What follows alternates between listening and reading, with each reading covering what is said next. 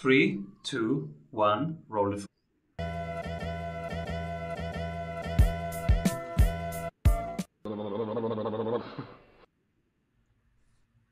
Welcome back, everybody. I'm Simon Severino, your host, and today we explore with one of the world's leading futurists on global trends and disruptive innovation how you can know what's next, how to develop opportunities, and how to accelerate success. Welcome, everybody, Daniel Burrus. Hey, all right. Well, it's so great to be with you. Fantastic. So excited to have you here. Daniel, I am fed up with not knowing what's next. So, how can I know what's next? I know. Well, we probably have more uncertainty now than we have ever had in human history, the way things are going. But the problem with uncertainty is that strategy, whether it's a personal strategy or a business strategy that's based on uncertainty, has high levels of risk. That's why we do so much scenario planning, because there's all these potential scenarios that companies develop strategies for. Of course, most of them never happen anyway, but at least it gives you some sense of help. And the reason there's so much uncertainty is because we all assume that the only thing you can be certain about is death and taxes. But actually, that is not true at all. Because, first of all, strategy based on certainty has low risk and high reward. When you're certain, you have the confidence to make a bold move. When you're certain, you have the confidence to write a big check. When you're certain, you don't say, I'll get another opinion. When you're certain, you move forward. So the power of certainty in an uncertain world gives you competitive advantage. And to find certainty, instead of a list of things I am uncertain about, I'd rather have a list of things I'm certain about, which we'll get into in a minute. I would rather have a list of things that I can do instead of a list of things I can't do. So this is about finding certainty and therefore knowing what's next. For the last 38 years, I've been writing. I've written 7 best-selling books about the future.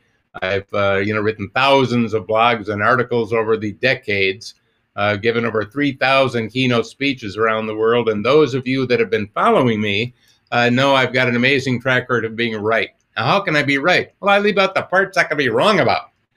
But the key is how much, not only I, but the power of you bringing me on is how much you can be right. Because the 2 most important moments in a human's life is the day you're born and the day you find why you were born. And I'm really fortunate that decades ago, I realized I was put on the planet to teach. So instead of just giving you some trends, by the way, I will do that. But instead of just giving you some trends and saying, all right, good luck, what I want to do is empower you through this presentation and through what we're doing today to actually know what's next and be able to do it beyond this podcast, because you're going to spend the rest of your life in the future. Maybe you should think about it a little bit. That's beautiful. We had Rita McGrath here, and she taught us a little bit how she calls it seeing around corners and her methodology. And so this is so relevant. What brought you to this topic? How did you realize that you are born to be a teacher? Yeah, well, it was. I started out actually teaching biology and physics, and so I started out as a teacher, and I did that for a number of years, and I'm happy to say I got an Educator of the Year award my first year. It was kind of natural at it. I was really good at it, but I also was a little entrepreneurial, and I actually put myself through college playing lead guitar in a blues and rock band, and we actually made money. So I kind of liked the entrepreneurial side and did some other things on the side. So I had an idea for an airplane design, and I built it, test flew it. Turned out it was a great design, had 37 national locations in the first year. And I left education, started another company, and within 2 years, I had 4 different companies, all doing highly innovative things, all of them national leaders, all of them profitable in the first year. But I missed teaching. That's what I was put on the planet to do. And so I asked myself, if I dial the clock ahead to I'm in my late 90s, looking back at my life, and this is what I did with the professional part of my life, am I happy? And the answer was no. So I listened to myself. I'm advising all of us to do that, by the way. And I decided to sell those companies and create more of an ideal future, combining teaching and being an entrepreneur. And 38 years ago, I started Burris Research, and I've been, again, writing books and giving speeches and doing strategic advising and developing learning systems and doing exactly what I was put on the planet to do, teach. And thanks to you, I'm here to spread the word even further and help empower people to actively shape the future rather than passively receive it, and to not just be agile. You know, most people are focusing on agility as the key strategy to deal with all of these transformations that are taking place. But let me just share this. Agility is a reactive strategy. I mean, anybody who knows sports knows it. Agility is reacting to something as quickly as you can.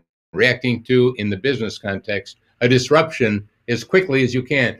Reacting to a problem that occurs as fast as you can. The more agile you are, the faster you react. And of course, when there is a new disruption, then there's agile innovation, where you can try to innovate around that person who's already disrupted you. But what I'm doing is bringing the other side of the strategy coin. There's the agile side, which, by the way, you need to be, and you need to be better at it, because there's a lot of things you can't predict. There's a lot of uncertainty. However, there's an amazing amount of certainty that you can predict. And that's why I'm getting people to become anticipatory, learning how to anticipate disruptions before they disrupt, so that disruption becomes a choice. Anticipating problems before you and your customers have them, so that you can pre-solve them and move forward faster. So there's two sides of this strategy coin, and what I'm teaching and bringing to the world is becoming much more anticipatory and a little less reactionary. And that is all done through a methodology that I'd love to explore with everyone, and that is separating, to know what's next, separating what I call hard trends from soft trends. I don't want to just keep talking, because I know you're a brilliant guy. I've talked to you before. I want to give you a chance to ask me questions. But if you wouldn't mind, just a couple of minutes, let me lay the foundation of how I've been helping everyone from the Pentagon to the Googles to smaller companies transform how they plan and how they innovate using this methodology. So let me give it to you very quickly. And that is, there's no shortage of trends. The problem is which ones are going to happen. That's why we don't spend a lot of time with trends. And there's all this uncertainty. So why bother? And also, when are they going to happen? Well, I've come up with an answer to that long ago that has proven itself, and that is, all trends can be divided into one of two categories. They're either a hard trend based on a future fact that will happen. Now, that means it cannot be stopped. It's going to happen no matter who you are. You can be Jeff Bezos with all the money in the world. It doesn't matter. It's going to happen anyway. And that's where you find certainty. That's where you can see disruptions before they disrupt. That's where you can see problems before you have them. The second type of trend is a soft trend, and that is based on an assumption about the future that may or may not happen. Now, again, it can be highly likely, and it doesn't mean it won't happen. But as a business person, you got to manage risk, especially when you're innovating. And there's a big difference risk-wise if you're innovating between something that is certain versus something that is a maybe. So the advantage of a soft trend is, if you don't like them, you can change them. I'll give you a very quick example that is US based. I know we have a global group here. Love talking to people around the world. We do it all the time. But in the United States, we've had an increase in healthcare costs every year for a couple of decades, going up, up, up, up, up. And that seems unstoppable. Seems like that is a future fact. But in reality, it is a soft trend. It is not a hard trend. If you assume it's unstoppable, what you do is develop strategies to figure out how to pay for the mess the aging population in the United States will cause as the baby boomers get older. But if you realize it's a soft trend and we could use transformational technologies to change that trajectory, For example, we could apply blockchain to healthcare and bring new transparency to the costs. And if you realize that the aspirin in your hospital costs $25 per pill, you might have your spouse bring it. If you realize that the knee replacement you were getting put into your knee, that artificial knee, can vary in price by over 150% in the same network, you would start saying, wait a minute, I don't want to be paying those exorbitant fees, and price would start coming down. I'm just giving you a quick example. So there's two insights that I'm sharing that are, I think, really important for us. Number one, whenever you talk about a trend anymore, ask yourself, is it a hard trend based on a future fact that cannot be stopped? Or is it a soft trend that if you don't like it, it can be changed? It's based on an assumption that may or may not happen. The second thing I'm sharing with you is, it's an important one, never talk about a trend again if you just talk about the trend. Why? It's not actionable. So from now on, whenever you talk about a trend, not only is it a hard or a soft trend, but what is the opportunity for you and your organization? So the opportunity of a soft trend, don't like it, you can change it. Sales are going down. Well, you can write it down, or you can do something different and bring it up. Sales are going up, but that's not a guarantee they'll keep going up. You need to sure that they keep going up given all the other things that are taking place. So trends, either hard or soft, and there are categories for hard trends. I won't get into all of that now unless you'd like me to, but it gives you the ability to know what's next. Yes, let's go deep, because everybody right now listening is like, oh, wow, there is a process to seeing what's coming. And this is, for us entrepreneurs, this is so important. As an investor, I do this every week. What are the fundamentals? What's the technical analysis? What's the risk-reward ratio? What's the portfolio allocation? And then I decide. So I have 4 steps for decision making, and then I do my investments, right? So, but entrepreneurs don't learn this in school. They don't learn this in universities. We teach in universities. We know that you don't even learn it there. So yes, let's go deeper. What are the categories? We go hard and soft. How do we define hard? All right, great. By the way, what I'm doing now is I'm adding a 5th step for you because this is an important one. I mean, you and I have both seen the right technology come out at the right time and fail.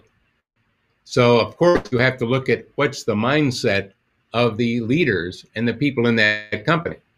And are they, because the right technology can still fail if you have the wrong mindset. So really, it's all about mindset. And are we in a protect and defend mode, protecting and defending the way it's always been? Or are we in an embrace the new and extend mode to take advantage of the disruptions? So I want to find companies, and by the way, I'd like everyone listening to this to become what I call a positive disruptor. Now, what I mean by that is we think of disruption as negative. Why is that? Because it happens to you, and now you got to change. But the reality is, Jeff Bezos, for example, a very wealthy guy, does he see disruption as negative? No, it's all the people he's disrupting that see it as negative. Well, you can do that no matter what size company you are, even if you're one person. The key is to understand creating a positive disruption means creating the transformations that need to happen to increase your relevancy and accelerate your innovation and growth. And again, how can you do that? Well, that's where hard and soft trends come in. So I wanted to get in the idea of you're either going to be the disruptor or the disrupted. There is no middle. You are no longer coasting. By the way, you can only coast downhill, and there is a bottom. So you're either a disruptor or a disrupted. So in your evaluation of companies, are they a disruptor or are they about to be disrupted? Good question, because there's no middle. Secondly, are they doing something to increase their relevancy, or are they coasting on their past relevancy? Because again, you can't coast in today's world. Good evaluation we should all do after this podcast. All right, so hard trends. I've tried to take complexity and make it simple. So there really are 3 categories of hard trends so that we can all really grasp it. And they're not hard, actually. They're easy to understand, but they are hard trends. Number one, demographics. And think globally, don't just think US, because we've got people all over the world here. So in the United States, I'll use them as an example, there are around 68 million baby boomers. And so they are, nearing or already retired. They're in that phase. And are a hard trend. They're not going to get younger. All of a sudden, they're not going to become 20. They're going to continue to age. They're going to continue to retire. And there are a lot of predictable problems that we could pre-solve or let play out. For those of you that read my 1993 bestseller, Technotrends, I was talking about how right around now, because of demographics, you could predict that we would end up with a shortage of airline pilots. We'd end up with a shortage of line workers, a shortage of bus drivers and truck drivers, because of all of the people that are retiring, and the demographics of who replaces them is actually less, and they have a different mindset. They may not want to do those things. So again, things that we're experiencing today is not out of the blue, actually quite predictable. So demographics is one, and as an entrepreneur, how do you develop a product out of that? Because I know you're going to ask me that. I'll just kind of jump ahead because I'm being anticipatory. All right. So how do you develop an opportunity out of that? I know you wanted to get into that because you mentioned that in the beginning. So let me give you an opportunity example. All right. You got all these aging people in many countries, not all. So a lot of people love to go boating. A lot of people love to go fishing. And as you get older, it gets hard to launch the boat. It gets hard to get in the boat, especially if it's a boat, smaller boat that has a trailer. So anybody that's got a grandma or grandpa or a mom and dad that's aging and loves to do that knows, hey, that gets to be a problem. What if you and I created the easy launch trailer for seniors? And if we designed and built it well, would we have a clearly definable growing opportunity in an aging country's population? Yeah, I know exactly what year they're aging. I know exactly how many of them there are. I can see how many people are turning 75 and 80 and 85 and 90. I know where all the water is. I know where people like to boat. I know exactly what countries to export to. By the way, I know what countries not to export to, where we have young populations. Wow, I could actually get a VC to fund this because I've got some proven growth strategies that are not just speculation. They're based on hard, tangible, real numbers that are part of the future facts. Now, I could give you many, many ones. Let me give you another quick one. A lot of people fall as they get older. We're talking 80s, 90s, and they break a hip or they injure themselves. So falls are a big problem, and it's expensive when they get in the hospital. But the smallest 3D printed camera today is the size of a fly's eye. Just let that sink in. It's a 4K camera, by the way. So, yeah. So what could I do with that? And is there a way to make that intelligent? Or could I have just some sensors? And the answer is, what if we had, for a shoe, you put a little, like a slipper over a shoe, a little rubber thing that fits over the shoe, and the front has a couple of sensors that are Bluetooth to your smartphone and to your ear, all right, so that you can hear. And when you're coming up on a step, or you're coming up on a ditch, or you're coming up on a hole, or whether it's going up or down, or some kid put a toy in the way, that beep, beep, beep, or it'll even tell you, because it could be it could be intelligent, right? Step coming up, step, or it could say kid's toy, tell them to move it, or make it fun. That now, could that stop a lot of problems? Well, yes. Now, I just gave you something that doesn't exist. I just gave you a product example that it does not exist right now. Now, that was just the first story, demographics. Wow, one hard, one demographic. Wow. Yeah, and by the way, here's an interesting thing. Now that I've shared that with all of those that are on this podcast today, let me ask you something. The technology to do it is there right now. Yeah. The problem is there right now. So let me ask you this. Do you think You'll never see that. That is not going to happen. Now, you know what? When it comes to this type of innovation, if it can be done, it will be done. If you don't do it, someone else will. So I'm talking about not just you, but everyone listening right now, you're going to be watching this, watching the news in the next couple of years, and you're going to see that introduced, and you're saying, I remember the guy in the podcast telling us about that. Well, I get people telling me that all the time. God, I saw another one of those. Matter of fact, I'm named in all these patents because they heard me in a speech or a podcast or read one of my blogs. Well, you can do this. You can all do this. All right. So I just gave you one demographics. But, oh my God. So there were two there. Easy launch trailer for seniors. The smart shoe sensor to keep people from falling. By the way, we could generate a whole bunch of them. That all will happen anyway. As long as they're going to happen anyway, maybe one of you should do it right now. All right, let me give you another one. Second category, technology. That's a hard trend category. Whoa, huge and so predictable. Oh my goodness. It's amazing. For example, let me give you some simple examples. We had 3G wireless, then we had 4G wireless. We're getting 5G wireless. Is that it? No. What will be next? 6G wireless followed by 7G wireless. And by the way, is that an if or a maybe? Is that an assumption? It's a future fact. And can you tell when it'll be coming out? Yes, it's been riding a predictable exponential curve all along. It was easy for me to predict when 2G, 3G, 4G, 5G, 6G is coming out, how powerful they will be.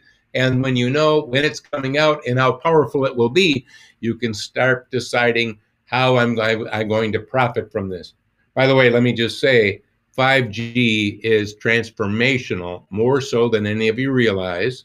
When we went from 3G to 4G, you started watching television on your phone and streaming video. Before that, it didn't work good. We did all sorts of things. Billion-dollar companies were started within 2 years after 4G was introduced. 5G is here and just being introduced right now. Billion-dollar companies will be created in the next, get this, 12 months based on the capabilities of 5G. So if you're thinking, I'm just going to have some faster downloads and see a little better video, you are thinking way too small. So why don't you become a billionaire and think a little bigger? But that's just 5G. Yeah, I track hundreds of technologies. They're all just there. As a matter of fact, we know that we're still in a global pandemic as of this exact moment. By the way, the pandemic will end, and success post-pandemic will be determined by what you do now, not post-pandemic. So wait and see attitudes will not work. So coming back to the pandemic, when something bad happens, know that something good just happened. By the way, when something good happens, you should also check something bad just happened. It's good to understand both sides of that at all times. So when the pandemic started, there were a lot of bad things that happened. A lot of people died, and you know that. But on the other hand, we all were forced to change on a global level. We locked down. The world locked down. We went digital. We started doing remote work from our homes. By the way, we could have done that 2 years, 3 years, 4 years before the pandemic, but you didn't because you weren't forced to. Had to talk to your doctor and your nurse using your computer. Well, they could have done that years ago, but they didn't have to. We started teaching kids remotely. Of course, we could have done that, but we didn't do that either. So all of a sudden, what happened? Now I'm tracking many technologies, but I'll tell you right now, 16 key technologies advanced way beyond exponential levels. Because they've been growing exponentially for a long time. 2 becomes 4 becomes 8. But the pandemic made things progress 8 and 10 years in a matter of 1 and 2 months. Now, here's an insight for all of you. When you have technology acceleration beyond exponential, you have opportunity beyond exponential acceleration. Better be thinking about this. You know, why didn't a cab driver think of Uber? Why didn't Marriott think of Airbnb? And the reason is they were all busy doing what they've always done. The question I'm asking you right now, all of you, is, are you really busy right now doing what you've always done, missing the biggest opportunities that have ever happened on planet Earth? That's where we are right now. Opportunities to do good things for people, to help elevate all sorts of things and make a lot of money. I want you to be thinking about this. So technology trends, and by the way, if you go to Burrus, BURRUS.com, without paying anything, on my home page, do one scroll down and you can download my, for free again, my list of all of the technology hard trends that are out there right now that are shaping the future. Use that as a stimulator for yourself. All right, so there you go. I'm giving it to you. On a side note, you said this pandemic will end. When do you see the end of this? Because I just see the next cycle. Indonesia, Malaysia, Australia are closing down. It looks like it is here to stay in waves like the flu. But you said end. When is the end? Yeah, well, the how long the pandemic will end is most of it is a soft trend, not a hard trend. What I mean by that is we have vaccines, and we know the vaccines work because of, for example, in the United States, we have a really good test case, because if you look at the hospitals that are filling up, I think the latest statistic from the American Hospital Association is that 96% of the people that are in the hospital or dying are unvaccinated. That's a pretty good experiment. So, obviously these things do work, but because we've entered the disinformation age, there's a lot of people that are hesitating and not getting into it. We're listening to politicians instead of doctors for some reason. So because we're doing that and think that that's what we have to do, we have extended the pandemic to a degree. Now, because we tend to be crisis managers versus opportunity managers, we will wait until the building is burning before we actually start, really doing something about it. So actually, this next wave that's happening right now, the Delta wave that's starting to close things down, is in a way doing us a bit of a favor, us, all humans on the planet, because it is going to cause enough destruction and death and things like that, that we may get some of the disinformation to die down, and we may get more people to embrace. Because let's look historically, just a minute, is how do you end a pandemic? By the way, just an interesting thing, during Thanksgiving last year, a friend of mine, a relative, sent me a picture of my relatives back in the late 1800s at a Thanksgiving dinner, and they all were wearing masks because it was a global pandemic at the time. So this has happened before, by the way. So I don't want to spend too much time on this, but you asked me when it'll end. Let me just give you a bit of an idea. A pandemic is actually a global outbreak. So normally we have outbreaks in Africa. There'll be an outbreak, Ebola or something, and we'll contain it. People will wear masks, we'll contain it, and we'll look at, can we develop some drug or something that will keep that from spreading? But we got to contain it. Or it happens with SARS in the Middle East, or it happens in China or somewhere. But occasionally, if it's infectious enough, and because we all travel and take planes, and because we are global, it can spread quickly. And in this case, it became a global outbreak, which is a pandemic. So to answer your question, because of the disinformation, and because we don't have enough of the vaccine in places that need it yet, we need to do that, or we're going to have more variants. So we got to really work as a global community together to get more people in those areas, Malaysia, Africa, places like that, to get the vaccine. And that really push to make that happen, we can bring it under control. So probably, given the trajectory that we've got, it's going to be a pandemic that, remember, to end it, it can no longer be global. It's got to be isolated, like just a few countries having trouble. Right? Yeah. Well, so plan on some more time on this. You got a couple of things to shut it down. So here's what I'm saying. Instead of waiting for, to do something, to launch a business, to move forward, realize that we're at an amazing transformational phase right now. and we can do amazing things. And so we should be moving forward. And I think I think we're going to see this lasting longer than we would have liked, but we will get to an end because we actually have tools to bring it to an end. We just need to get them dispersed, like we did with measles and chickenpox and polio and everything else. Back to the anticipatory method. First, we separate the hard from the soft trends. And now in the hard trends, we go through the categories. 1, demographics. 2, technology. What's next? Yeah, one more. And this one will freak everybody out because they would say, well, that can't be true, but it is. And that is government regulation. By the way, there are regulations everywhere, including China, including everywhere. And you might think, well, politicians, I mean, how can that be a hard trend? First of all, a list of things that I'm not certain about doesn't empower me. So are there any regulations I can be certain about? And the answer is yes. Let me give you an example. Will we have more regulation around cybersecurity?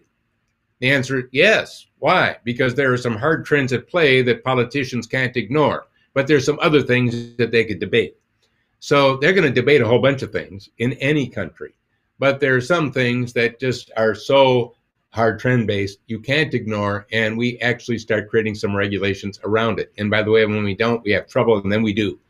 So Elon Musk is a perfect example, and that is most of us, when we look at a government regulation, a new law or something like that, we look at all the things we don't like, and we get bummed out because there's an endless list of things we don't like.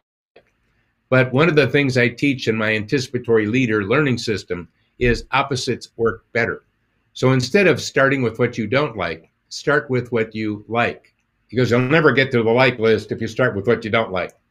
And what Musk does is he's done that since the beginning. Every business that Elon Musk has started where he used funding from the government.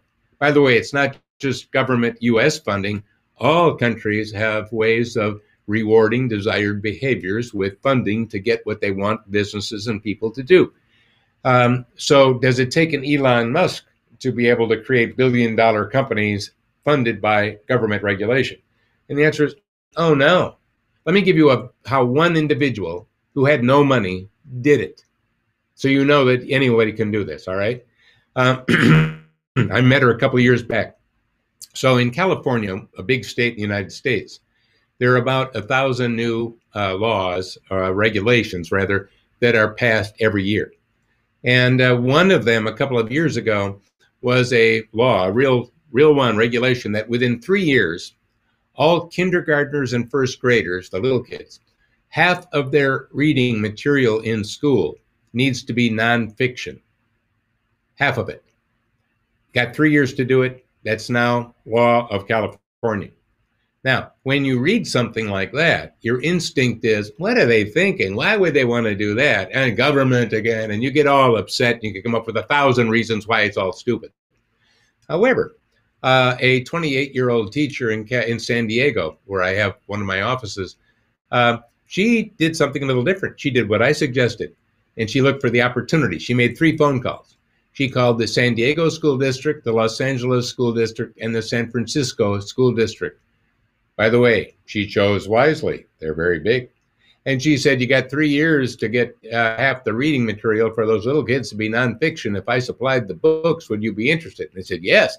To make a long story short, they basically underwrote starting a business of a person who was a school teacher that didn't have money, but had a path forward and a way to pitch it. She didn't have to go on Shark Tank. She used hard trends and government regulations to be able to fund a business that is doing quite well. So what I'm getting at is government regulations. Why don't you look for the opportunities? There's a gold mine there.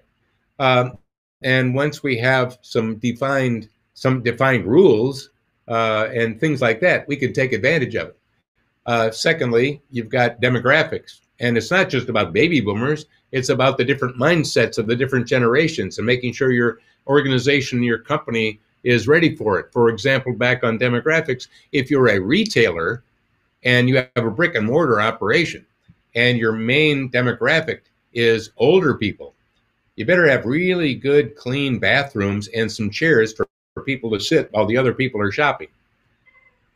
If you have a young demographic, probably don't even need bathrooms, and you sure don't need chairs. In other words, we need to think different about how we address the different needs and desires and wants and technology expectations of the different demographics. And of course, I mentioned technology, and you'll see when you go to my website, you'll see a big list there, but oh my God, it's so predictable. If you went back again, I mentioned my old book, Technotrends from 93. If you look at that book, you'll see I talked about smartphones with accurate time frames, what became the iPhone. I talked about social media. There wasn't any back then. I even got into the idea of how one of the sections, this is a 93 book, remember, one section said Blockbuster is busted. And if you read what I wrote, you would have been reading about Netflix. Now, is it because I'm smart? Well, no. What I'm really saying is there's a methodology I'm using. You can use this. You can do this. So the category 2 technology and category 3 government regulations are right now in the news. This week, Venezuela has started adopting blockchain as legal tender. El Salvador. And some other countries, including Panama, are discussing the option. We have the infrastructure bill in the US, which is really a vital conversation right now on how to regulate it. And many of us, we just try to understand the next months. So how are you trying to understand what's coming there? Well, when I was in high school, probably my second year in high school, there was a senior in high school that lived a couple of roads down, and he was what we called a wrench, meaning he loved to work on his hot rods. And we had done something to his car, and he asked me if I'd like to take a ride with him one evening. And what he did was, on his bright beams of his headlights, he put aircraft landing lights. So when we went out in the dark of this area, without cars coming towards us, of course, because it was highly illegal, he flipped on the high beams, the aircraft landing lights. And I remember to this day how it lit up everything. In other words, things that I couldn't see, I could see. I could look so far out in the distance. Oh my goodness. What Hard Trends do is it flips on the aircraft landing lights of your future. It allows you to look beyond this month or next year, or whether the pandemic will end or not. Rather, it gives you all of these things that you can see in much more distance. And when you can start to see that, when the invisible becomes visible, all of a sudden problems that seem to be impossible to solve are not so impossible anymore. All of a sudden, new opportunities, I gave you a couple of quick examples, all of a sudden start becoming visible. As a matter of fact, let me give all of you something I'd like you to do after this is over, because I know we're getting we have a little bit of time left, but I don't want to miss this, because again, I'm giving you some insights. Here's something I'd like you to do. I'd like you to spend 1 hour a week unplugging from the present and all the things that are happening and the crises and everything else, and plug into your future, because the future is where you're going to spend the rest of your life. Like I said in the beginning, maybe you ought to think about it. And if you don't put that hour in your calendar, it won't happen as an appointment, because you'll be putting out another fire. But this is about opportunity management, not crisis management. And in that hour, instead of all the things you're uncertain about, I would like you to look at the hard trends of things you can be certain about with a related opportunity. You look at the soft trends that if you don't like them, you can change them with the opportunity to change it to an advantage. You will get a list, and I'd like you to refine it down to at least one thing that you will take action on. And I think you'll find out that hour will become an hour of power, because and when you are evaluating companies and people to invest in, companies to invest in, or stocks or whatever, have a bigger, more of a three-dimensional view rather than a one or two-dimensional view, and make sure that you're taking into consideration, are they using hard trends or are they using soft trends? Is this based on something that's going to happen anyway, or is it based on something that may or may not happen? It'll help you to develop opportunities and jump ahead faster.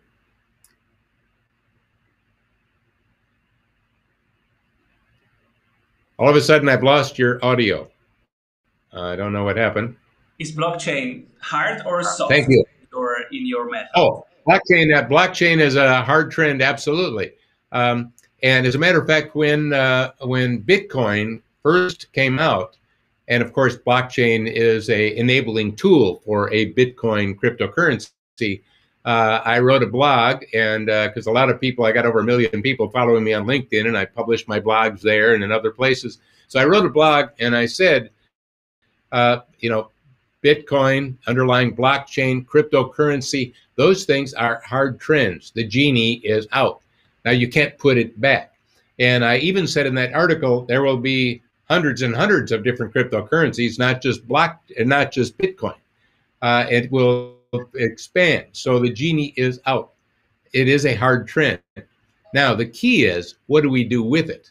And remember, a Bitcoin, as an example of a cryptocurrency, is private. Government did not put that out. But now we have governments around the world, including China, including the Bahamas, including the United States and others, that are looking at one that's put out by central banks. It's digital currency, which is a little different than cryptocurrency, because crypto is done, think of it more as by private. Bitcoin is private, as where this is companies now doing it, or I'm sorry, banks, central banks. And so we're going to see that continue to spread. And there are many other things to help people see the future. Let me give you one more teaching moment. I can't help myself. I'm a teacher. And that is to see the future better. Don't think the future is either this or that. Think the future is this and that. Here's what I mean by that. So is the future all digital and cryptocurrency, or will there be the kind of currency that we're familiar with? The answer is simple. It's going to be both. Is the future all autonomous vehicles and no steering wheels and brakes and gas pedals? No, it's a combination of autonomous and semi-autonomous. In other words, to see the future better, it's not just one or the other. And when you're looking at legacy technology and then all the new stuff in a big company, what do you do? Because everything is running on the legacy stuff. And first of all, I worry more about legacy thinking than I do legacy technology. So change your mindset, you change your results. That's why I want you to be anticipatory. And that's why I developed a learning system on how to be anticipatory. And again, secondly, it's about separating the wheat from the chaff so that you can find a pathway forward and a way to move forward. There are legacy companies right now that are not having a legacy mindset at all, like Amazon. Legacy company, but absolutely disruptive every week of their being, and they don't let themselves be stopped by their own legacy. They disrupt themselves before they can be disrupted. Or some parts of Google, I would also call not legacy companies in terms of their mindset. What examples do you see right now of people embracing the blockchain hard trend? Because that seems to be, okay, it's here, it's going to happen, but I don't see small entrepreneurs, middle-sized companies really acting on it in terms of how does it change my business? Well, I have. And let me give you some examples. First of all, let me give you a big company that everybody knows, Walmart. A year and a half ago, they started transforming their supply chain using blockchain so that they could better track all the stuff that's being made in other countries like China and so on, and track it better when it's being shipped. So, I mean, that's a very successful use of blockchain as it applies to the supply chain. Now, I'm giving you a company that's been around for a long time, but Walmart is doing that. I'm just giving you one example. But let me give you another one. There is a person that I know that is an excellent software engineer and programmer. Actually, at one time, she worked in her 20s, she worked for Microsoft in the AI space. And she's also a music star and super talent. So she's a musician. She left Microsoft to do music. By the way, she's an amazing pop star. Her name is Shalita Burke. And I was talking to Shalita, and she was talking about how it's hard to get some of her music on radio stations because the radio stations are all owned by the big record labels, and if you're smaller, you can't get on it. So there's a way to get on. Because I knew her talent, I said, "Why don't you be the first musician that accepts cryptocurrency for payment, and make that a news item?" So she did that, and it was written up in Forbes and other places, and got in the news that she was starting to disrupt the music industry, and her all of a sudden she hit her first million people, watching or doing her music, listening and downloading her music. And then I said, well, why don't you develop a blockchain for the music industry, and so that musicians could get paid and could get exchanges done using blockchain. So she developed the first one of those. Now she's really being disruptive. Remember, this is one person, and who obviously is talented with software, but hey, she was able to do that, and again, got written up and got more visibility, and her everything helped the career because she was now being a positive disruptor. And by the way, as I mentioned it to her, if you don't do it, will it not happen? And she knew it would happen eventually anyway. Well, if it's going to happen anyway, why don't you be the one to do it? And she did. So I'm giving you an example of how even one person can do something that disrupts an entire industry. And as a matter of fact, when I was writing not my last book, The Anticipatory Organization, but the book before that called Flash Foresight, How to See the Invisible and Do the Impossible, which I'm happy to say was a New York Times, Amazon, Wall Street bestseller. When I was writing that book, I ran an experiment back in 2010, and I used the principles of the book to start a company, and created the first mobile app for real estate. And I did that with no employees, and I was busy, and I was in the Wall Street Journal, New York Times the first week. I was on the news the next week. I was the 17th most downloaded app in the Apple Store within the first 2 days. And it did really well. And so what I'm getting at is, I mean, hey, I would do that on the side. I mean, that year that I did that wasn't like I had no time. I gave, I think, 100 speeches globally that year. I was writing my book. I was writing an article a week as getting published. I was consulting with organizations. It's not like I had spare time. My point is, a lot of us don't do this stuff because we think we don't have the time. And I would say, think again. Maybe you do. There's a way to do that. To be so productive. How do you manage time, manage energy? Oh, really good question. Thanks for asking that. I was asked by a reporter a couple of years ago, what's your most important piece of software? And I said, it's my calendar. Because if I don't block it off, it isn't going to happen. I mean, time to have fun. I got to make sure I got that built in. If I don't build vacations in, I won't have one. If I don't get to the gym and say I'm going to go, and that's when I'm going, I don't get to the gym. If I don't say at 3 o'clock in the afternoon, I'm working on my book, it doesn't get done. So I build in things. And again, I have time to be spontaneous. But I have to, if I don't work my calendar, you know what? I won't even have time to be spontaneous. I'll just be working all the time. Maybe some people can relate to that. So what I do is make sure that I block time to have things happen. The other thing is, it's a longer subject, but there's a difference between a gift and a talent. And when we are just using our talents, we sometimes then never discover the gift and use it. Once we really discover what our gift is, and we direct our talents to support the gift, then we can soar without flapping our wings. So in this case, I job out the things I'm talented at because, frankly, that's not what I'm gifted at. I try to stay in my gift zone as much as I can and get other people that are talented, because in the talent zone, you know what? There's other people that are talented just like you are. However, if you're tapping into your true gift, there aren't other people like you. There's only you. And when you soar with that, whoa, So I try to stay in my gift zone and get other people doing the talent zones. Just a little food for thought. Wow, talent versus gift. Beautiful.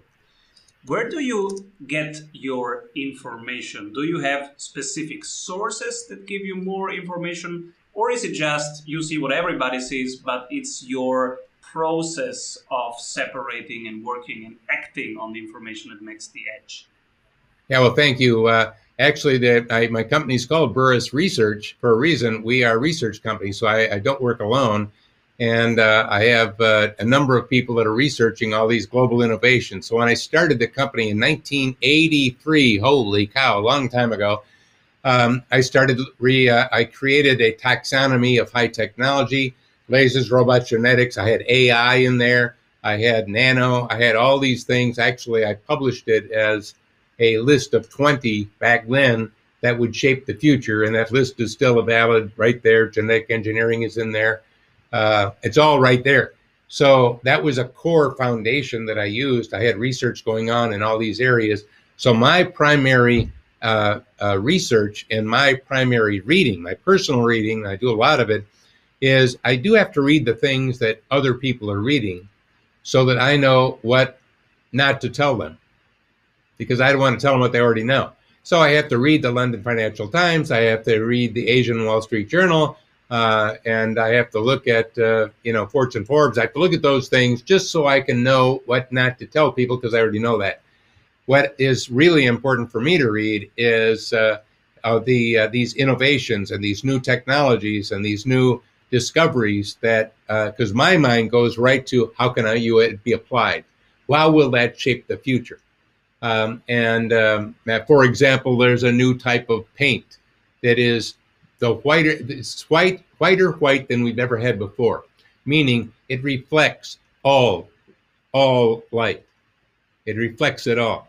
So if the tops of buildings were painted with that white, it would lower their air conditioning costs by, I think it's like 50% or something like that. And there's some other benefits of that. So see, what I do is when I read about something like there's a new whiter paint that's whiter than any other white that's ever been, I start going into how can that be used and what social good does that cause and what are the new entrepreneurial. So I'm reading tons of things. And one of my newsletters, the Technotrends newsletter, has been published since the early 80s. I've got thousands of subscribers all over the world, including news agencies and the McKinseys and the Deloittes and companies like that. And I give them the latest, innovations and insights. So I have a number of publications. If people want to go deeper, they find all your books on Amazon. But where is your blog? Where do you currently publish the most? Yeah. Well, first of all, you could go to, again, Burrus, BURRUS.com, and find I've got blog there, and you can subscribe to blogs there, as well as other tools that you can have access to. Follow me on LinkedIn. And I've got, I think, 1.28 million people that are following me and are enjoying, because I publish on there 1, sometimes 2 or 3 times a week. That's a good place to get in to get it. Blog-wise, I'm syndicated. So I'm covered all over the world by a number of publications that when they tap into my blog on my website, then they can publish it in other places. So that's where Forbes and others. And there are articles that I write, for Harvard Business Review and other places. Usually I let people know about that through my newsletters and through my blogs. So you could probably find a good center point on either LinkedIn or on Burrus.com. And what are articles or books that touched you recently? I would say one of the things that it's the insights that I pull from seeing what people are doing and how they're applying tools. And one of the reasons, first of all, I'm very optimistic about the future, not pessimistic at all, for 2 big reasons. Number one, pessimists never do anything because they know it'll fail. Okay? Secondly, I'm optimistic about the future because I've met so many at different ages, young kids, 20-somethings, 30-somethings, 40-somethings that are bright bulbs. You're in a room with them and the room lights up. They're excited about the future. They've been learning. They're growing. They know that lifelong learning is a reality for them, and they're looking at making a positive change. How could I not be excited about that? We've got a world full of them. As a matter of fact, the people listening to this right now, you are those people. With all of that, and look what we can do when we put our minds to it. When humans decide to really focus on something, we can make the impossible possible. Let's face it, in the 60s, we put men on the moon more than once. That was in the 60s. If you ever go to the Smithsonian, take a look in one of those capsules at the control panel. You'll see big knobs that you have to turn, giant gauges. How the heck did they go to the moon with that? But they did. And let's face it, we developed these mRNA vaccines because the global community of scientists put their heads together and did something very quickly because they knew they had to. When we put our heads together, we can do amazing things. When we go beyond ego in politics and decide to be not successful, but instead focus on helping others. And when we're focused on others more than ourselves, all of a sudden amazing things happen. So I get inspiration from reading about individuals and people from different countries, different places, doing amazing things like that. And I get inspiration from the tools because we've got game-changing tools that are transformational. Matter of fact, let me make a prediction for all of us right now because I know we're getting to the end of our time here. And let me just say that I'm going to give you all a short-range prediction. Most futurists never give short-range predictions because you might remember it. That's because they may or may not be right, but I will be right. It's based on hard trends. I want you to remember it and act on it over the next 3 years. And that's a short time frame. Over the next 3 years, we're going to be transforming every business process. How we sell, how we market, how we communicate, how we collaborate, how we innovate, how we train, how we educate. We're transforming the whole shooting match. Now, how do I know that? The hard trends are there already to do it. The tools are there to do it. Matter of fact, some of them are free or very inexpensive. And again, if it can be done, it will be done. If you don't do it, someone else. So what's the soft trend? This is an interesting question. Here's the soft trend. Will you transform your business processes? I don't know. Can't predict that. That's a soft trend. But you could. It'll happen anyway. You may wait until all your competition has done it and then try to catch up. Or you may realize that it's going to happen anyway. Instead of just changing and tweaking something, maybe I should transform it. The tools are there now. So it's going to happen anyway. Do you want to be last? I don't think so. Beautiful. Thank you for this prediction. And now we go and act. And we say thank you for being here, for sharing your knowledge, your wisdom with us. Who should be my next guest? Well, there are a number of there's so many really great people. One that comes to mind very quickly is a guy that I know. His name is Scott McKain. And he's an expert on how to become iconic, how to create an iconic company. In other words, how do you take your company and make it iconic? How to become an iconic brand.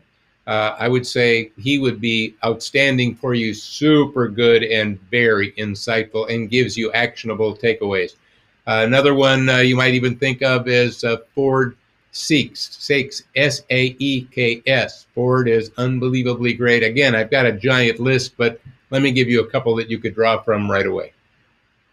Thank you so much. Daniel Burrus, everybody. And you can find out more from him. Read the blog, go to your newsletter. It's burrus.com and Burrus Research. Thank you so much, Daniel, for sharing your wisdom and your research. Thank you. Decision-making framework. And please come back soon. I will. Thank you.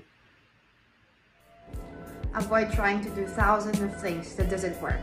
We have 274 templates for your business success. Reach your ambitious goals with one-on-one sprint coach. We double your revenue in 90 days.